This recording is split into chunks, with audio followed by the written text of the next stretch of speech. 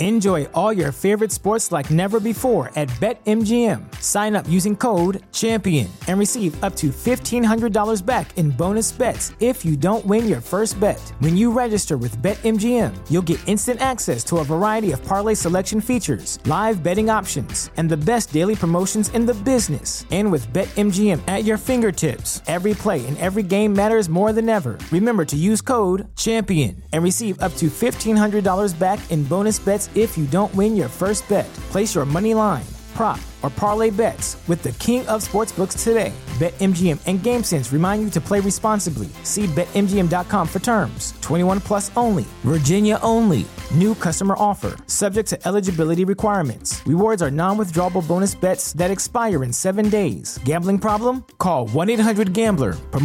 Promotional offer not available in Washington, D.C.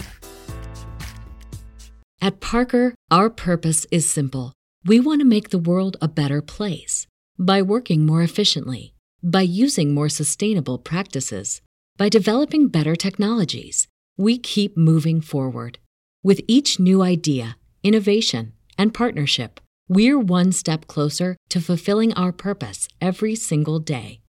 To find out more, visit parker.com/purpose. Parker, engineering your success. This podcast is a member of the Voices of Wrestling Podcasting Network. Visit voicesofwrestling.com to hear the rest of our great podcasts, as well as show reviews, columns, opinions, and updates across the world of wrestling. Hello, everybody, and welcome to another edition of WrestleNomics Radio. I'm Brandon Thurston, broadcasting on demand from Buffalo, New York, where today is Sunday, July 11th, 2021. After 16 long months, the return to live events is upon us in the United States, but we have record low ratings going into the post-COVID era of professional wrestling. An all-time low rating for WWE Raw, the second lowest rating ever for SmackDown on Fox, and the first event back on the road for AEW Dynamite, plus a rundown of all the events coming up, how their ticket sales are going, courtesy of WrestleTix. And more events have been announced by WWE. All Out tickets went on sale and sold out. MSG tickets for WWE went on sale. And WWE announced that the second SmackDown on the road will be a simulcast, a split telecast, as the Rolling Loud Miami Music Festival will co-host, along with Cleveland, WWE SmackDown. All that and more coming up. But first.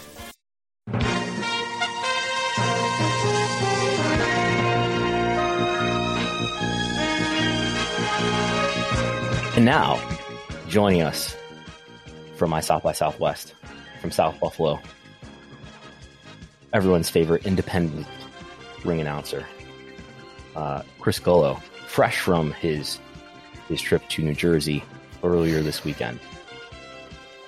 Welcome once again, Chris. Thank you for having me. Yeah, I've only been back in Buffalo for a couple hours before recording this with you. Yes, it was, did a show as we're recording a Saturday night for NFW. It was at the HBO Wrestling Center in Williamstown, New Jersey. But what me and my friend who drove there together, Jonathan Ash, we like to do this thing. Yeah, my co-host on RTI, but we like to do this thing where, like, it's much easier. We're getting older, so we used to do this 7 hours there and 7 hours back, and we're done with that. So we'll do 7 hours there, obviously, but then we'll do like midway back, or 3 hours in or whatever. And then we'll usually get a hotel, and the hotels we usually get, a lot of them were booked. They were very hard to get. And we found one in Scranton, Pennsylvania. And it was not what I expected. It was a chain, and for some reason I just stayed there and see, I don't know, I'll why is it it's the name's escaping me. I was literally just there this morning. But so we get Red Roof, all six. I'll find it. Because it's in the Choice Hotels Enterprise. So I will definitely find it here. Where are you, Choice Hotels? our hotels. Is it on your credit card statement? What do they charge you for a night's stay? Together it was about $90 with taxes and everything. So I mean, for 2 beds, pretty affordable for the 2. Yeah, but still, not the most pleasant experience that I had. Not a 4-star. It would be -1, and then Econo Lodge. That's what was Econo Lodge. Econo Lodge. I have stayed at it. Yes. Yeah, and it also didn't have a great experience in New Orleans. But I don't want to hijack this. Yeah, so we get there, okay, at like 2:30 in the morning, and by the way, we went to Wawa. Sheetz is still better than Wawa, but continuing on. So we got there 2:30 in the morning, and we made the reservation for the night of July 10th. And the guy's like, "You missed check-in." Like, what do you mean we missed check-in? It's like, check-in's 3:00.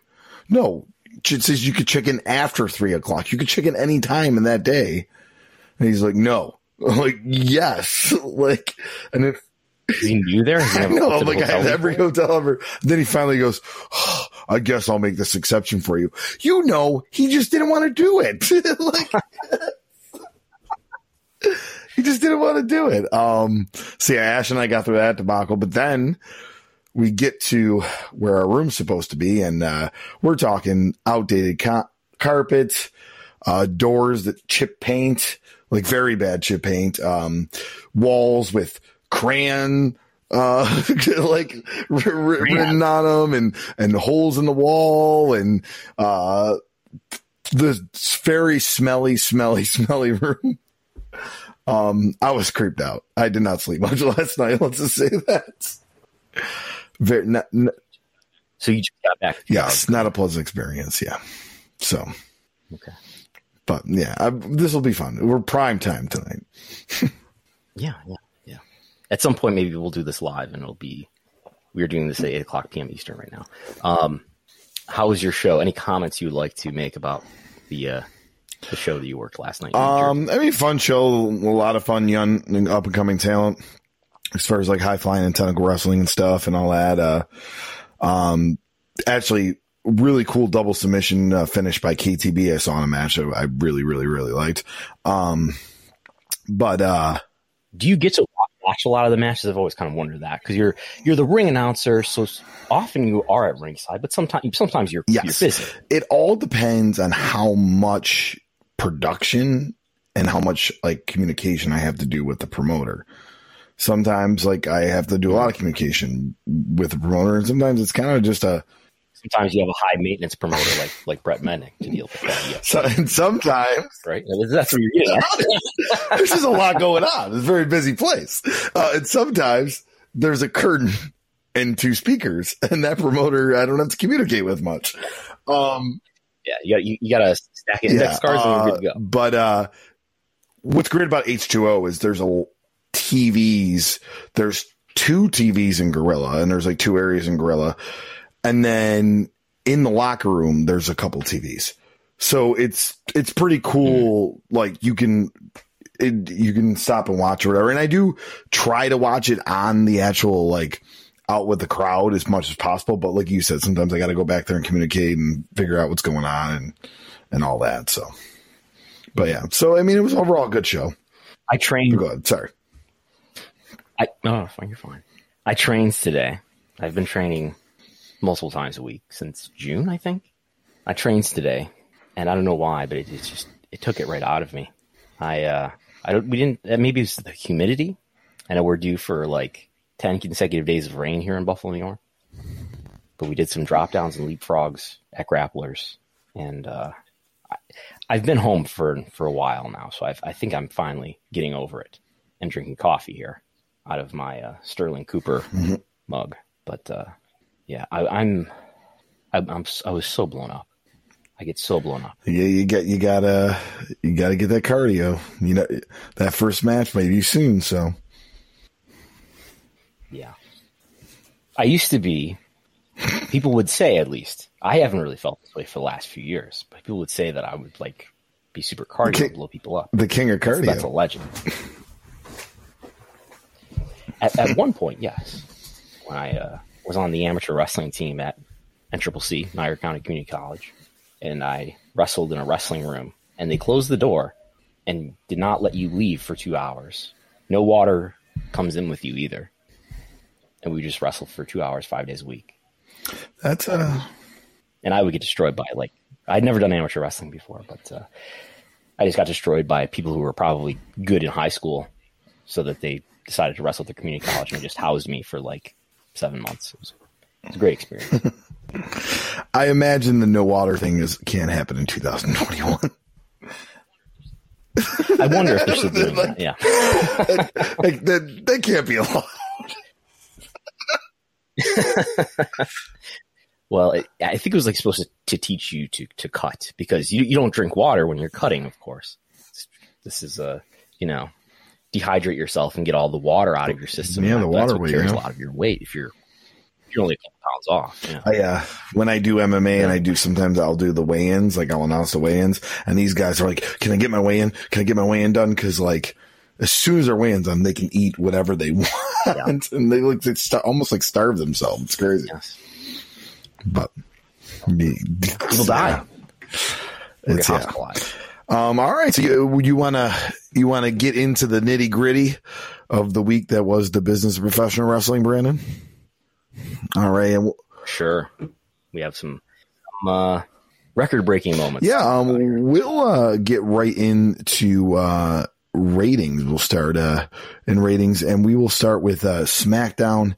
Well, first off, we'll talk about July 2nd SmackDown, and then we'll circle back to what the overnight is for the July 9th SmackDown. But let's just start with the July 2nd SmackDown. 1.8 million, almost 1.9, with a 0.46 and 18-49. That is slightly down for overall, and good percentage down for the 1849, which was 0.54 on June 25th. That is the second lowest SmackDown on Fox ever, by the way. So not a good rating for SmackDown. Maybe has something to do with the July 4th weekend. But the only and that overnight gas station. The overnight gas station. No, you never hear that? So there was a whole thing that Tracy Smothers used to say that if he worked an indie show, an indie promoter was like, "Oh yeah, the draw should have been bigger," and he would always make the joke, and it'd be like, "Well, that 24/7 gas station opened up down the street, and that's stiff competition." But the lowest ever on Fox. Obviously, there's been preemptions to FS1 because of the World Series, and those have done under 1 million. But this one last year. This time of the year last year is the lowest on Fox, under 1.8 million. It's somewhere in the high 1.7 million viewers. So it's an interesting coincidence that it would happen in the same time of the year. Maybe the July 4th weekend does have some sort of effect on people's behavior as it relates to watching SmackDown. But and maybe you could say, well, this is sort of a lame duck period where we're waiting to go back to the touring with live fans. We have now had the last SmackDown, the one that just happened, is the last SmackDown in the Thunderdome. The last Raw in the Thunderdome will be tomorrow as we record this. But yeah. And let's talk about that last SmackDown. We'll talk about the overnight that looks to be at 1.88 million viewers, so right around what we have here for July 2nd. The final numbers usually come in slightly higher. Brandon, you're going to estimate that will be around 2 million even. So, that would be an increase, which would be up from, as you said, the second lowest ever on Fox last week. So yeah, could the 4th of July weekend have something to do with it? Normally that makes things go down because people are out of town, not watching. I think that was what, contributed to Impact, but we'll talk about that in a second. So, we'll talk. We're going to talk quite a bit about ratings today, so I don't want to get too ahead of myself. All right, so yeah, let's talk about Raw, the second last Raw in the Thunderdome without a crowd. Monday, July 5th, 1.472 million with a 0.41 and 1849. If you look from that from a month prior, they were doing 0.49 and 18-49 on June 14th with 1.74. So it's, over a month's time. As I keep doing these month evaluations to keep getting smaller and smaller and smaller for the audience in your table here. There's something wrong with my you did here. But you said you like to gauge a month. That's not what a month this is intended to be the most recent rating versus that of the week prior. Big headline here is this is the lowest viewed Raw of all time, in all likelihood. Going back to this has been a show that's been on TV since January 1993. The longest, what do they say? The longest running weekly episodic TV show that is not The Simpsons or Meet the Press. Our friend Corey pointed out to me, he showed me the snippet from Matt Watch, the old newsletter Matt Watch, where I don't have it on me right now, but the number of, we know the number of households that we're viewing on. I think it's a week in September in 1993. And if the viewers per household was something like 1.45, then that episode in 1993 in September might have been less viewed than this episode. But then Dave Meltzer quote tweeted me and said that's unlikely. The viewers per household at that time was usually nearly 2 or something like that. So this is probably linear TV being what it is, but this is probably the least viewed, the smallest total audience that Raw has ever had. This was down only slightly. This is the third lowest ever in 1849, but the least viewed total audience probably of all time for Raw. And it's what's 2020 minus 1993. That's going on 30 years. So we'll see if that increases. Probably not much tomorrow, but maybe the week after with crowds and the day after Money in the Bank. Mm-hmm. So NXT on July 6th at 654,000. Great American Bash. With a point.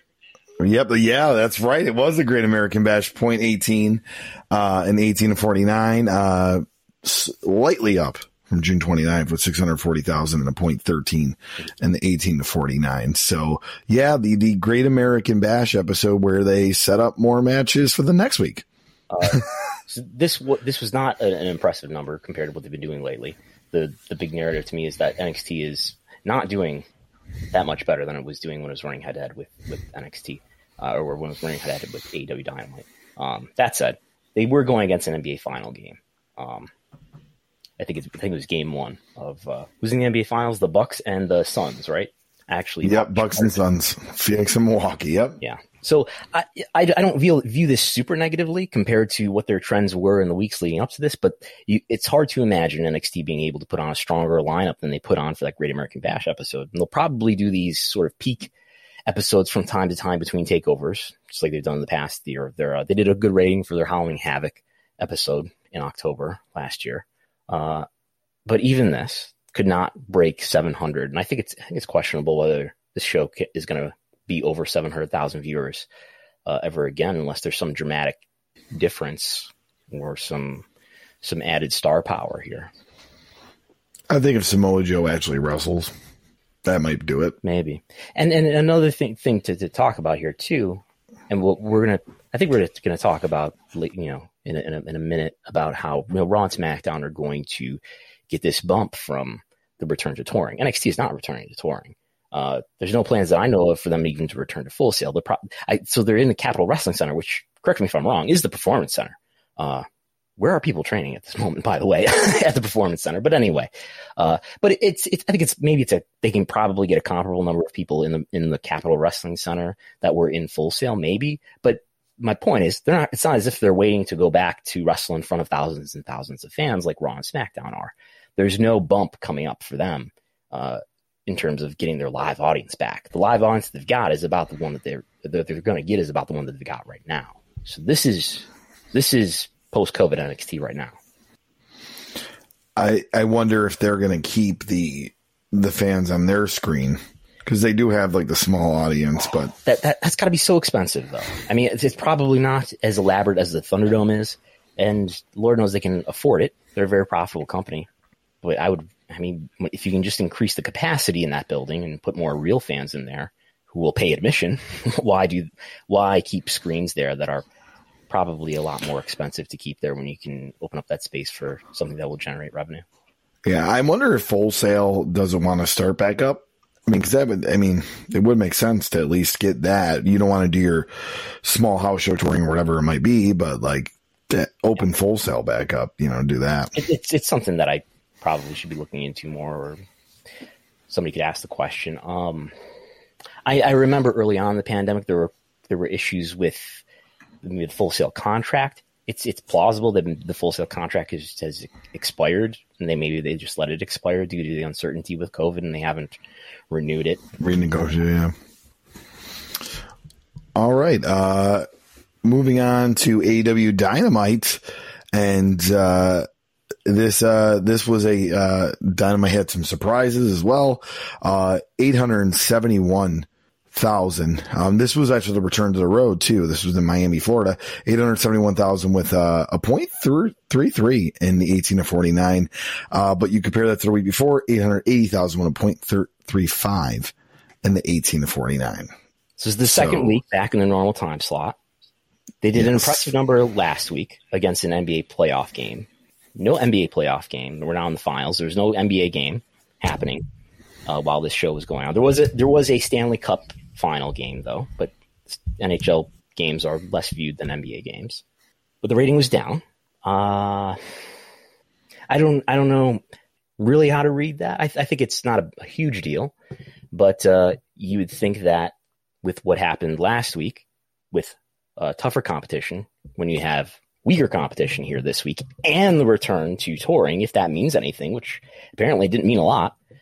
Now, granted, you've been at Daly's Place in front of over 1,000 people a number of times now, but this was more than twice as many people as have been at Daly's Place. This was just under 4,000 people, but from what I saw of it, it was a super hot crowd. Looks like they had a good show, but the return to touring, at least for them, now it's not as stark a contrast as it will be for Raw and SmackDown. But the return to touring did not mean really anything for them in terms of viewership. No, I know what I'm very intrigued by was the Tommy and Malachi Black thing not really even being teased, because we remember Tony Khan said himself that like TNT didn't really want surprises that weren't announced. So like, I wonder if TNT is going to see that there wasn't much of a ratings change. And they debuted, which looks to be a big star. No offense to Tommy, and he's not going to pop a number. If you advertise his appearance, I don't see this number being dramatic. No, but if they teased like there's going to be a new star or whatever coming this week, and especially with everyone that's been released and everything, people, who could it be? So. Mm-hmm. I mean, that's what a lot of companies are using as their angle for their next big show. So who could show up? But I guess something that this brings to mind, and again, it's not as stark a contrast for AEW as it will be for Raw and SmackDown, but it doesn't inspire any additional confidence that Raw and SmackDown are going to have this big improvement to ratings, because it didn't mean that much for AEW. Now, maybe it's just the case that they went from 1,000 fans to 4,000 fans. Raw and SmackDown are going to go from 0 fans to tens of thousands of fans. I remain skeptical that there's going to be any sustained increase in ratings. I know you're thinking there will be like a couple weeks and then it will go down. I don't know how high it's going to be for in those couple weeks. I mean, I'm with you. It's not going to sustain. But this is a summer that we've never ever, approached before. This is a summer after people have got out of the pandemic.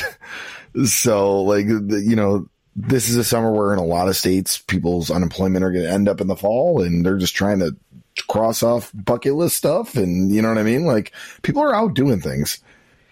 Do I have the NBA number here? The NBA Finals Game 1 did 8.56 million viewers, which is up from last year's COVID in the bubble, probably, right? Game 1. Which was 7.41 million viewers. 2019, which I think is a LeBron James final, 13 million viewers. So you have to go back to the last pre-COVID year to get a higher number. And that was 5 million higher. But it's not as if you look at year-over-year Raw ratings, there's a pretty... Well, I would have to look, because those were the doldrums of Raw in July 2020. But yeah, the point is it's not any higher. I mean, we just had the lowest Raw rating ever. So it's definitely down in that case. All right. And then we're going to finish off with Impact Wrestling. Thursday, July 120,000 with a 0.04 and 18 and 49. And if you compare that to that July 1st rating of 70,000 with 0.02. So, they're out of the holiday and there's an increase there. So I really think that was a huge factor. I know it can make excuses, but I really do think the factor was the guide problem. The Impact not listed. I forgot about that. That was the case for apparently everyone on DirecTV, everyone on Comcast, maybe other systems too. So we're just sort of back to normal. Not a great number, even at Impact standards, 120,000. That's just a little bit over what their average was or what their median was for May and June, which is 118,000. But it tells me that they just did their all-time low last week, which was 70,000 viewers. Rounded up to 70,000, yeah. And that tells me, well, it was because of the guide issues, where people were confused about whether or not the show was on and just found something else to do that night, while some people still watched it. Like I said last week, we do know that the quarter hour for that episode, the lowest quarter hour, was the main event quarter hour involving Kenny Omega and Carl Anderson and Doc Gallows in their 6-man tag. So I think that and maybe it's a smaller sample and it's not a great quality sample, but that tells you that wasn't a huge draw for them. And I know at least when I tweet these Impact ratings, people want to talk about how AEW is killing them.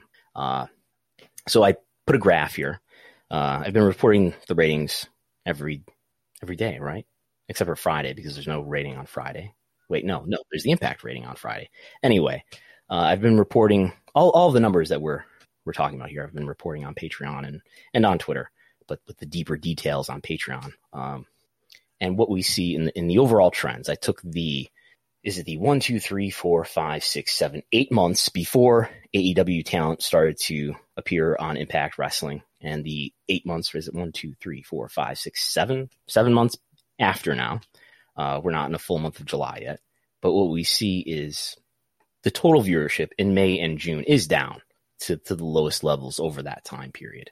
But the 18 to 49 is still higher in this, let's call it the AEW era of Impact, than it was before, which is something we've talked about on other episodes.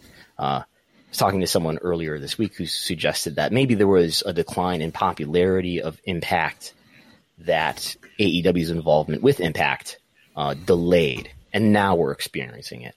I don't believe that Impact is less popular because of AEW. One Impact number I'm definitely looking forward to keeping an eye on is, and I can go back on the Patreon and see what the post Slammiversary rating was last year, with a lot of surprises, but this is pre-AEW relationship. And then now you're going to have a Slammiversary, which more surprises, of course, because we had a bunch of releases, perfect timing for them, in an AEW relationship, which may be over by Slammiversary, but storyline wise, but I'm intrigued to see the comparison from that to that. Mm-hmm. So I'll have to dig in and look at what you had and what that date was. So. There's a column in the program data tab that lists post pay-per-view. It identifies if an episode is after a pay-per-view. I thought of everything. You're way ahead of me on that one there. All right. Any final thoughts about ratings before we go into events? No, we might draw back on it later, but no, we're good for now. Go ahead. All right, let's go to events. Just some updates on some more milestone events that we talked a lot last week about, July and August shows, but we kind of want to talk about September here. The AEW's next pay-per-view All Out, which went on sale this week, this past week, 100% sold. So 9,000 seats, 100% sold out for All Out. And then that AEW Dynamite, which will be on September 1st, and that is also in Chicago. That's 70% sold with 4,300 out, and the Rampage will be in Chicago as well on September 3rd, 72% sold with 4,400 out. So, looking pretty good for them for 3 days, in Chicago, and with not just them, but I know there is a lot of, independent companies, that are kind of piggybacking on that weekend, running as well. And then, the MSG and SmackDown on September 10th, 74% sold with 6,700 out at the Garden. And even if they sell out the Garden, they'll still lose money, but Yeah. And so the Ring of Honor Best in the World pay-per-view is happening right now. Actually, let's talk about the Road Rager, which I kind of alluded to earlier. So that has happened. We have an event that has happened here in this sort of what we might call the post-COVID era, Delta variants notwithstanding. The AEW Road Rager Dynamite episode, according to WrestleTix, we're relying on the great job that WrestleTix is doing tracking all of the ticket outlet data that's in their seating maps. 3,738 is WrestleTix count of tickets distributed. I asked someone at AEW if that's leaving out anything important like walk-up sales or something else which we're not thinking of. And I was told that's in the ballpark, this number, 3,738. So I would go with that as roughly the paid attendance. Ring of Honor Best in the World happening right now. This might not be the latest, most up-to-date number, because I think WrestleTix might have counted again since then. But 447 is the number. Apparently Joe Koff was quoted somewhere saying that every ticket that they've put on sale is sold, which is not the case. That 447 was only 69% of the capacity, and I don't think they sold it out by bell time. But this week, Cedar Park is 100% sold out. That's going to have about 4,400 people in attendance. SmackDown is nearly sold out for Houston at last count. That is on July 16th, next week, Friday. Money in the Bank virtually sold out at 98%, just under 10,000 there. And Raw, the first Raw on July 19th in Dallas, 7,000 distributed. That's 85% sold out. So these events for WWE, I would say, are doing respectably. AEW is doing smaller venues. I've broken this out. I would call this a very early analysis because we don't have a ton of past events at this point. But AEW's ticket sales for they're basically only doing Dynamites and a pay-per-view, but their ticket sales are just under what the Super Show ticket sales are. So we sort of have pay-per-views and Raws and SmackDowns, and then we have Super Shows, house shows, and then we have Dynamite just under that. So we'll see how that plays out over time. Garland, Texas Dynamite on July 21st has 4,500 tickets out. That's 81% sold out. And then we have two Super Shows for WWE on the weekend of July 24th and July 25th in Pittsburgh and Louisville, respectively. The Pittsburgh event, 80% sold in terms of their capacity. They're setting it up for about 7,300, just under 6,000 tickets sold for that event. And Louisville with a 6,000 seat capacity, less than half sold. So they've got to book Ricochet in a big match there, I think.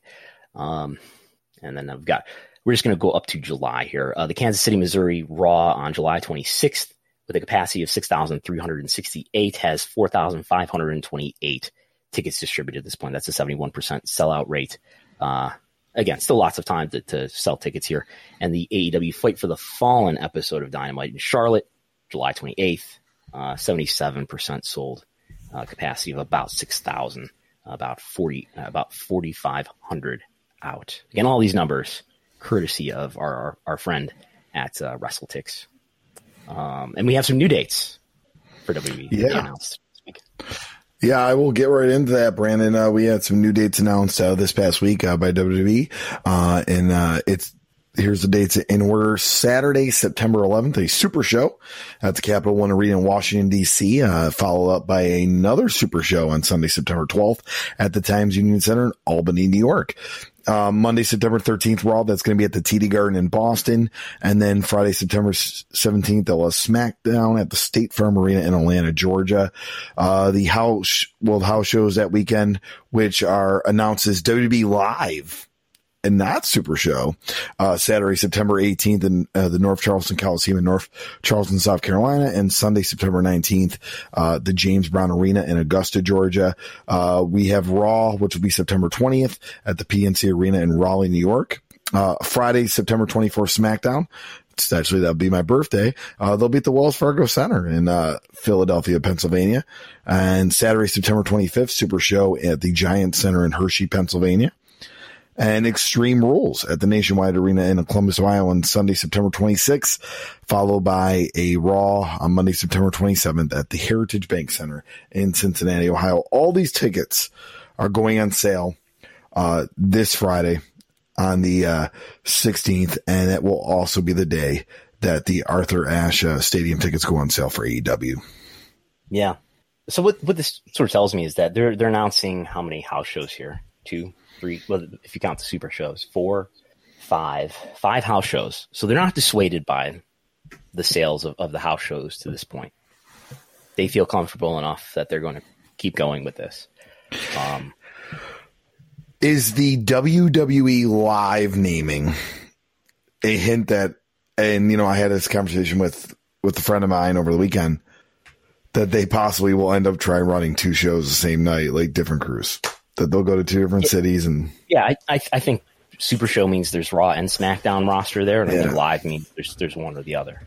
Yeah, and then they might announce more live. Yeah, we've already. I think we discussed this before when we were looking at the UK shows that are announced. There's W Live shows that are just SmackDown house shows basically in the UK, in addition to the Raw that's happening in London. But yeah, you went over the MSG show already, right? Yes. Yeah. Yes. Yep. Well, I understand that the ticket prices for the MSG show are pretty high. But yeah, they've sold 74% of that out at this point. It'll be interesting to see how much the ticket demand holds up, and whether this is sort of the normal level of demand, or whether this decreases over time. It's a really great thing that we have WrestleTix following this in such detail.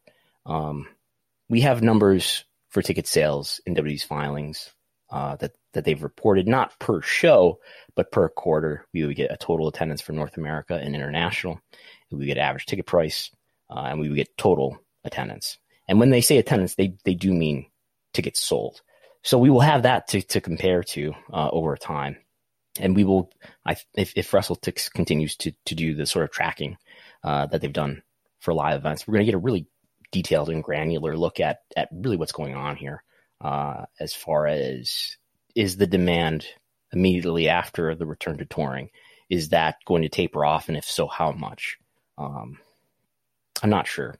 I think it will taper off somewhat for WWE. If you remember, in the time right before COVID, WWE was canceling some house shows. We didn't have somebody counting using automation to count the blue dots on the ticket map at that time. But there were some pictures of SmackDown venues with a lot of open seats. So it'll be interesting to see. Yeah, go ahead. All right. So from that, we're going to move on to an announcement that was made this week by the WWE. The July 23rd edition of WWE SmackDown on Fox will feature a split site broadcast with multiple matches. SmackDown on the road. Yep. And it will be with multiple matches at the Rolling Loud Miami Music Festival, and the remainder of the evening will be held at Rocket Mortgage Fieldhouse in Cleveland. From the press release, gracing the same stage as festival headliners Travis Scott, Post Malone, and A$AP Rocky, WWE superstars will compete in matches live from Rolling Loud Miami. Quote from said Tariq, and I think Sharif, I could be getting that wrong, co-founder and co-CEO of Rolling Loud. I grew up on Sweet Chin music, mesmerized by the spectacle that was Vince McMahon and company have built in WWE. The idea of weaving our two storylines into one world, one must-see event is electrifying. And this was a quote from Rolling Loud co-founder and co-CEO Matt Ziegler. And I quote, "If you smell what the WWE and Rolling Loud is cooking, give me a hell yeah." So there we go. Also quoted in this press release was, try to pronounce this, Scott Zangolini, who is the new WWE Senior Vice President of Revenue Strategy and Development. He's one of Nick Khan's new hires, a former employee at CAA. So usually when people get quoted in here, that means that they had a lot to do with putting this deal together. So that looks like something that's been set up by somebody who's recently been brought into the company by Nick Khan. Meanwhile, there's going to be an audience there in Cleveland, I don't know, watching half the show that they paid to be there live for on a screen. Cleveland, last I looked, it's a StubHub outlet, but it seemed to be doing well. Not that many tickets left. The reaction that I've got on Twitter when I shared this press release, there were some people criticizing the idea that you're going to make people sit there in Cleveland and watch half this show on a screen. I just wish wrestling would be wrestling. I think it would be in their economic interest to just be wrestling. But I think there's a lot of things like this that are encouraged to happen, and I'm sure they've worked very hard to put this deal together. But there's a lot of these creative decisions that are put together in this company because I think it satisfies an urge to be. We're not a wrestling company. We're a media company. Did you know, Chris Gullo? This is not a wrestling podcast. This is a media podcast. Okay. If anybody who watched wrestling for the last 10 years with any sort of I don't know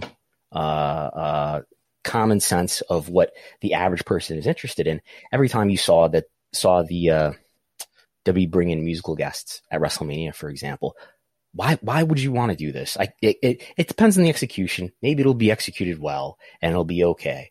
But this could, everything from a live event standpoint, where you might be dissatisfying customers who are sitting in the seats in Cleveland to this might not go well on TV, and it might sort of you've brought some people back who are tuned into SmackDown the week before because they went back to touring, and now there's finally thousands of people in the seats again. And maybe now the second one, the people who made it to the second episode, half of it is at a musical event. I have a few thoughts that I want your perspective on. First off, I just keep going back to the Nick Khan IP, and from my perspective, from my opinion, it's not. He doesn't think of how you could make what your IP better, what it is done in the past, but what else can you do with your IP? And this just seems like, okay, how do we branch out? Oh, let's get WWE, our superstars, involved with a music festival instead of, hey, we're going back to live audience. Let's try to make this product as best as it can in a ring, in a show. No, how do we take this IP and put it in different areas, which we're going to kind of talk about that a little bit later too, And I don't mean really as a criticism of Nick Khan. He's there to do a job for Vince.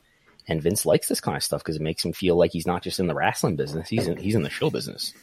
And but I think it's telling the quotes that the people from the founders and co-CEOs of Rolling Loud had to offer, which were even after they filtered it through PR and everything, you got them referencing Sweet Chin music and The Rock, if you smell what he's cooking. I'm surprised that I'm surprised that they weren't quoted as saying, bring back the Attitude Era. Yeah,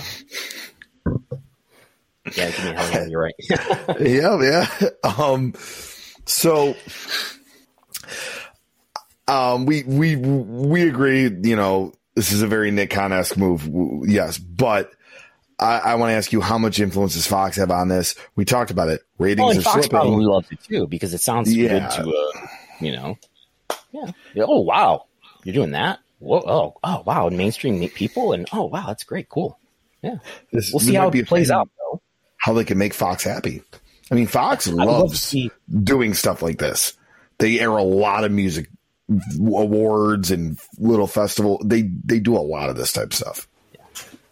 I would love to see the quarter-hour performance of, what are the deltas on the quarters that these matches that Rolling Loud appear in? What are they usually like, and what are they like for this episode? Do people tune this out? That's what I'm saying. We probably won't know, but that'll be interesting. I feel really bad for the audience in Cleveland. They're right? Finally back to live WWE wrestling, and most of the tickets are already sold. So it's like, we already got your money, It's so funny. I get a text on Friday, like 7-ish from a friend in Cleveland. He's like, "Hey, you thinking about coming out here to SmackDown?" I'm like, I don't know. And then this happened a couple hours later. I follow with a text. Yeah, absolutely not. Yes. I'll be staying in Buffalo. Yeah. But all right.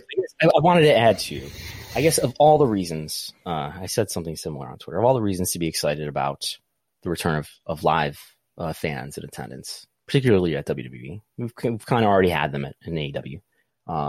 The thing that I'm most interested to see play out, which I think has been the most interesting storyline in wrestling for the last 10 years, or at least 7 or so, has been this feud between Vince McMahon and the fans.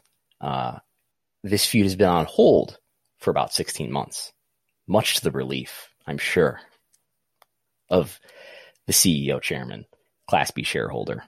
But now it starts again this Friday, and it's going to be really interesting to see. I mean, it's not as if Vince has gotten more in touch in the time that he hasn't had to face the fans.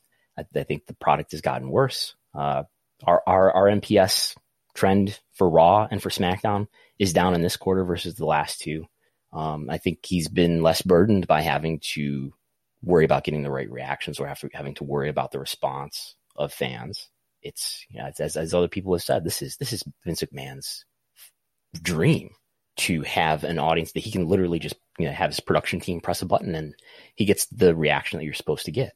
And now he's got to hand the microphone back to the fans. And I'm really interested to see not just what the fans do with certain characters or the entire show, whether they give the appropriate responses, but just whether they're going to be, I don't know, mic'd honestly. Whether the this is awesome.mp3 and the fans cheering.mp3 gets played when it's supposed to be played so that you can't hear the fans. I mean, I haven't studied it closely, but it seemed to be that there was some audio manipulation at WrestleMania. You can find clips online of videos of people who were there live when Hulk Hogan came out. They booed the hell out of him, and it certainly didn't come across that way on the Peacock. And I've heard people say that I think even pre-COVID there was some manipulation of the audio, maybe particularly when it came to Roman Reigns, who was getting booed when he should have been getting cheered. All right. So moving on, but kind of some of the IP stuff I was just talking about. Andrew Zarian noted on the Mat Men podcast that Stephanie McMahon is set for a meeting at the end of this month to talk about some of the ideas that have been pitched by one of WWE's TV partners. Zarian said, "I don't know which network it was, but somebody told me that Steph has a meeting with one of the networks at the end of the month for pitched ideas from the network. I don't know if this is a common thing that they do or if this is a regular thing, but I know that some of the networks are pitching ideas." And I talked about that IP. I want to know what you think it might be. I think it's probably Peacock related stuff. Maybe some more unscripted television type stuff. We've seen the success of Miz and Maurice, and Total Bellas and Total Divas look to be done. So yeah, that's true. So yeah. It could be stuff like that. And yeah, I'm intrigued to see what you think it might be, but I definitely think it's going to be the Peacock. And there's been some interesting scheduling changes on Peacock too, taking off some programming. So I wonder if they're trying to shuffle the deck there. Yeah, I don't know. I guess I view this sort of fundamentally different than the people who are involved probably view this. I view this as, I was just looking at, before we sat down to record this, I've been looking through Google web search, comparing various sports leagues, just looking at the trends of various sports leagues over time. And did you know that, like, WWE has, up until the last few years, has greater Google web search volume worldwide than the NHL did until a couple years ago. And kind of what I'm alluding to with when we were talking about the NBA rating, NBA Finals Game 1 is up from last year, but not up from the year before that. So you may want to say that, well, all TV is down, and to an extent that's true. But the TV ratings for Raw, especially in 2019, pre-COVID, and 2020, were down worse than the rate of TV overall when I've looked at non-news cable. So there's that. And then I've been I've looked at this before, but just to make sure I had the most up-to-date data, I was grabbing it again. And you look at all these sports leagues, you go through, whether it's WB, AEW, New Japan, wrestling companies, or whether it's, media companies, whatever they are. But then you compare that to the NFL and the NBA, college football, take all the most popular sports leagues in the world, and they're not exhibiting this just impressively down and to the right trend, at least in Google web search, that WWE is. And you see this decline in popularity, I believe, reflected in the decline in ticket sales from 2017 and onward, both average and total, both North America and international. You saw that this decline in popularity reflected in the stagnation of W Network subscribers, and in merchandise sales pre-COVID as well. E-commerce has done really well during COVID, and it has largely offset the loss of any merch. But I view this as, I almost think that wrestling should be like the fourth most popular sport in the United States, but it's not. And the only idea that you could really put into effect to improve WWE's situation and its economics is to remove the head of creative and put someone else in charge. But that's sacrilege. You can't say that. And nobody who wants to keep their job will say that. So it's going to be what it is for the indefinite future. Would you say fourth or fifth? Because I would say Major League Baseball, NFL, NBA, and UFC, and then WWE. Mixed martial arts is especially UFC is just. I mean, we can debate about the slot, and yeah, and if we're talking about pro sports, that's one thing you can include. College football is huge, and college basketball is big too. Separate, yeah. But this should be way more popular than it is, and it's not. You're right. You're right. I mean, especially you see the explosion in MMA, and boxing's making a comeback too. And I kind of feel bad, like dwelling on the Vince thing, but it's just so right there and in everybody's face. And it's the biggest story that there is, and everybody sort of talks around it a lot or doesn't address it, and it just doesn't make sense to me. And I think like a lot of people don't want to talk about it because they don't want to make people mad or ruin their chances of working there someday or something like that, or upset their sources or their access. But I just can't. I feel like we have to stop sometimes, and if we're going to be honest, be like, this is what's going on. That's all. It's what every release talent says when they do their first podcast interview. Well, I know Vince loves Amien's ideas. That's what I've heard. It was just the other people maybe that didn't like him. Well, other people said differently on their release things.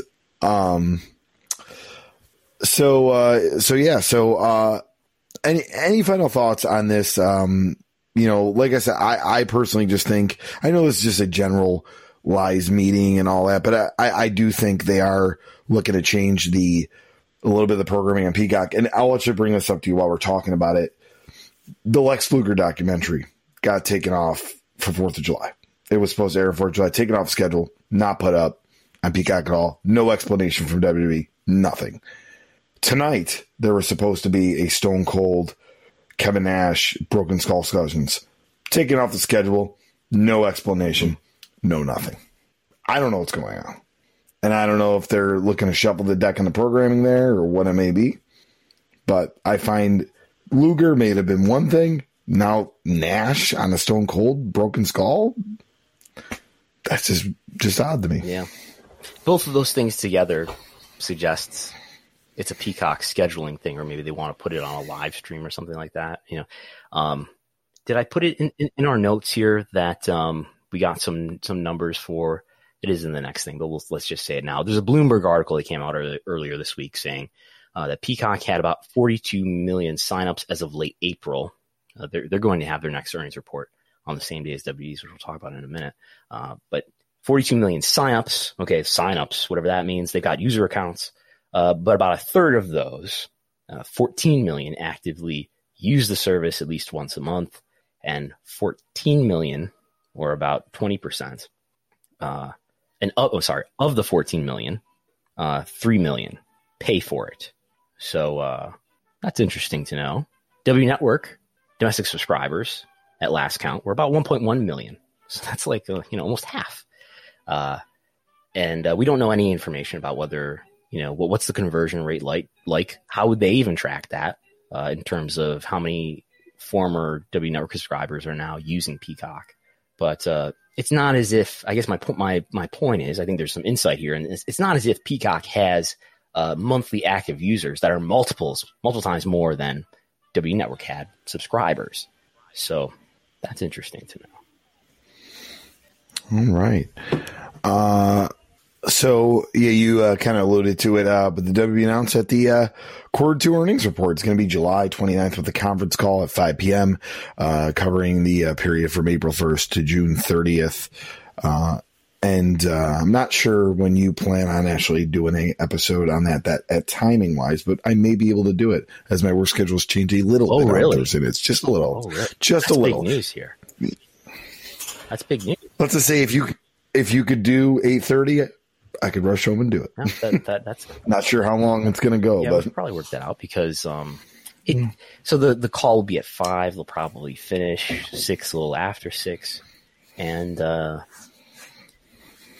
it's often the case that there's things that I don't really realize until the next day after I sifted through things again. But yeah, we will do one that night, and yeah, great. And now everyone's clued in. All right. So I mean, we could really kind of talk about this more into detail in the next couple weeks and what your predictions are and everything for this, but at least now we have a date. Right. We'll have another episode of the Nick Khan podcast. See what scoops he's got to reveal. Last time, remember, he reported that the NHL and NBCU were done. Turned out to be true. More in his interest than his company's interest. He's alluding to Apple being interested in sports content. There's some iffy reports out there this past week, I think in Sports Business Journal, maybe among others, that Apple is in quote unquote early talks to get the NFL Sunday ticket. The article apparently also notes, I don't have it in front of me, but apparently also notes that it's early and it sounds like it may not even happen though. But you get a lot of people in the media world excited when you talk about one of the FANG companies, one of the big tech companies, getting interested in live sports content, which is the big moment in sports media business that people are just, they're waiting for. And in a lot of ways, I don't know, this is not my area of expertise, but in a lot of ways, maybe that makes sense for Apple because Netflix obviously has a big piece of this market. They have a really strong presence. They have 60 some odd million subscribers in the US. Disney's doing well. I think they're in the 30s or 40 million subscribers. I don't know what Apple's number is, but I'm sure it's far lower than that. So what's Apple going to do here if they're going to really get into more video consumption? They're probably going to come out with a car soon, I think, but that's not video. So maybe one way is to just invest more in live sports. We'll see. And Amazon is the other piece of hype there too. We will have on July 29th. That's the date, right? Yes. On July 29th, we will have 2 Raws and 2 SmackDowns with ratings reported. So I'm sure there will be awareness of that. There'll probably be discussion of that. I'm sure if the ratings are up, which I would be shocked if they are not up, WWE will be hyping how much the ratings have been up. And there may be some discussion about it on the Q&A with stock analysts. We will get some sort of indication, I expect, about the ticket sales at WrestleMania, which we've already reported what they are. Do you want to pull that number up while I ramble, Gullo? The number of paid ticket sales will, if I'm off by some degree, we'll find out maybe in W's public filings. It's something like 20,000 each day. We will get, what we don't know is what the vending merchandise sales were like. And we should get an idea of that because vending merchandise is a line on W's trending schedules, and it's an item in each one of their quarterly reports. So we'll get an idea of how much per head was sold and just how much overall was sold on the 2-day WrestleMania. Will we get some sort of clarity about whether or not WWE is going to go back to the Kingdom of Saudi Arabia before the end of the year? A $50 to $55 million trip every time they go in their benefit. Did you find the WrestleMania number? All right. So what was the number you wanted me to look up for that? I missed let's go with paid attendance for WrestleMania. Was it Mania paid attendance? All right. Let's do that here for you. I think all right. Oh, yeah. While you're looking that up, W Network revenue in Q1 was really high because apparently NBCU gave them a lot of money up front for some reason that's not totally clear to me in the first period of the deal. I think we'll get a better idea of what the sort of normal compensation to WB for W Network content on Peacock is going to be, since now we will have this full quarter of Q2, which is from April 1st to June 30th. We'll get a better idea of what the sort of regular compensation is for WWE. It'll probably escalate over time, and probably on an annual basis, it'll grow at a rate of a single or maybe a low double digit of percent. But we'll get an idea of that when they report. All right. So, yeah. So, WWE, they previously announced almost 50,000, but, with paid ticket sales with the, Tampa Sports Authority, around 40,000 was the overall between two nights, about 20,000 a piece, a little over. Mm-hmm. So, and you recorded in that article, so that's why I knew it was the right information to find. The original article is on WrestleNomics.com. Yes. But, all right. Moving on, and I'm going to let you kind of do your thing here. And what we're about to talk about was actually a talking point in my car ride to New Jersey, because you pulled a small sample size, but we think if it's even a bigger side, we think WWE number would be more. But anyways, who books the most rematches? And you can kind of get into that. Yeah. But from my perspective is, we expect, like, if you went back like a year or even further, that so this is going back to 2014 now. Oh, okay. See, I thought I might have saw on Twitter just a small sample size. So here's what happened. I did just the last 12 months, but I did it. Okay. But my formula wasn't what I said it was. I made a mistake. So maybe that's what I originally saw. Yeah. I was including, I think, matches that happened after the given match. But anyway, what is this? Okay. What are we looking at here? Here's the question. Let's take a given match from any of AEW, WWE, New Japan, Impact. And the question is and we're not including house shows, only things that are televised. How many of the matches that I'm seeing have already happened in the last 6 months? That's the question. How often are you booking rematches, basically, right? So for WWE in 2021 through June, so for the first 6 months of 2021, 39% of the matches that you see on television and pay-per-view, 39% have already happened at some point in the previous 6 months. That is the highest. This is only main roster WWE. It is lower for NXT at 18%. It is lower for New Japan at 17%. It's a little bit higher for Impact at 20%. And it is the lowest for AEW at just 4%. I'm honestly not surprised. Yeah, no, I would expect it to be higher. Yeah, if you go back in time, if you go back to all the way to 2014, it's at its highest, 51% for that entire year. It's 45% for the year after that, 46%, 42%, and it gets a little lower. So it's better than it used to be. It's better than it used to be, apparently. I think one thing that I'm not really getting at here that it would be a stronger criticism, I guess, is, and I don't know how to quantify this or really define what the criteria is I'm talking about, but I think people will know what I'm talking about here when I explain this. But like, how often is it just the same people wrestling each other in different combinations over and over again? I think it's a lot of that. And then that's what makes people feel like, I think it's one reason why the viewership isn't higher than it is, because what are you missing? You're watching a lot of the same people wrestle each other in different combinations over and over again, whether it's the same singles match or whether it's people in tag matches, and nothing ever seems to really get resolved. There don't seem to be strong consequences, etc. So, all right. Any final thoughts on any of that? Because I know you kind of broke it down here with all the. It's very numbers heavy, so I don't want to read a bunch of numbers in audio, but you can find these tables on my Twitter that will. It breaks it down by promotion, and then it breaks it down by TV show, and then it breaks it down by pay-per-view. All right. So, lastly, before we end it here, we did want to send our condolences and our thoughts to Mookie, who, unfortunately lost his father recently. So, I know, so we're sending thoughts to him and his family on that, and condolences. Yeah. So if people don't know, if you're a new listener, Mookie, Chris Harrington, is the creator of WrestleNomics and of this podcast. He no longer works with us. We released him and sent him on to future endeavors.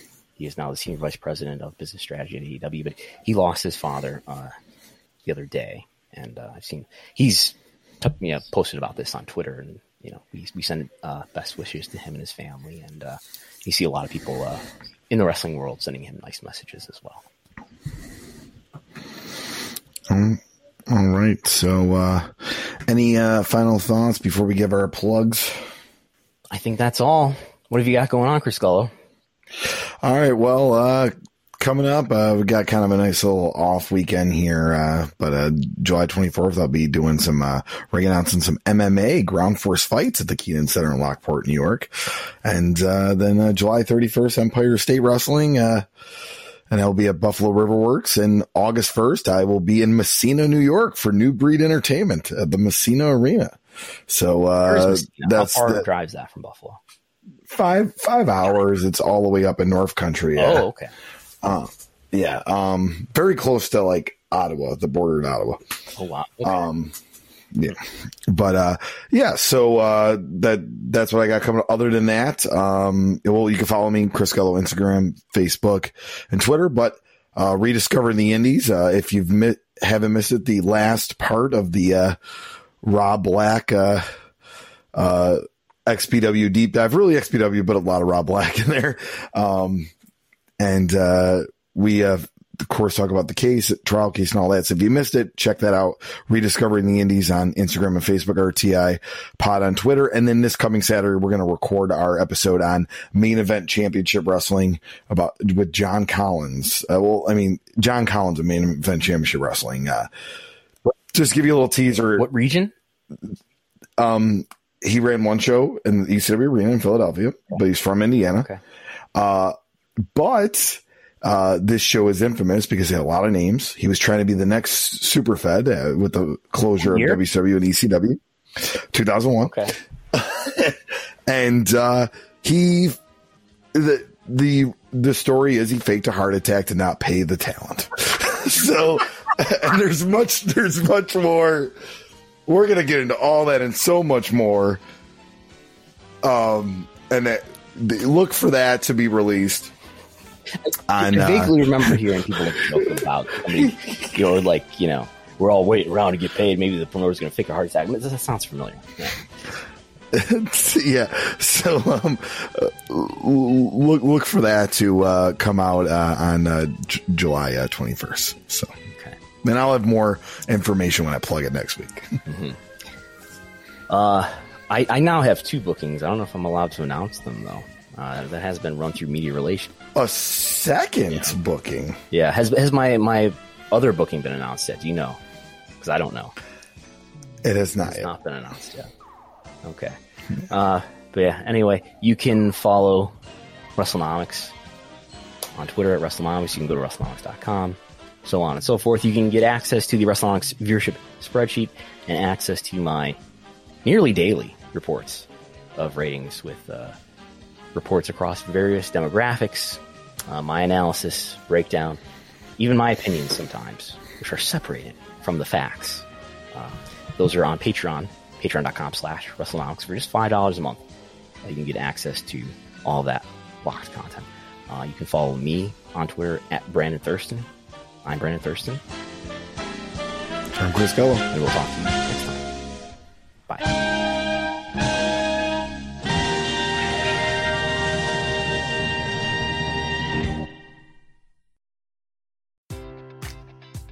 Enjoy all your favorite sports like never before at BetMGM. Sign up using code CHAMPION and receive up to $1,500 back in bonus bets if you don't win your first bet. When you register with BetMGM, you'll get instant access to a variety of parlay selection features, live betting options, and the best daily promotions in the business. And with BetMGM at your fingertips, every play and every game matters more than ever. Remember to use code CHAMPION and receive up to $1,500 back in bonus bets if you don't win your first bet. Place your money line, prop, or parlay bets with the king of sportsbooks today. BetMGM and GameSense remind you to play responsibly. See BetMGM.com for terms. 21 plus only. Virginia only. New customer offer. Subject to eligibility requirements. Rewards are non-withdrawable bonus bets that expire in 7 days. Gambling problem? Call 1-800-GAMBLER.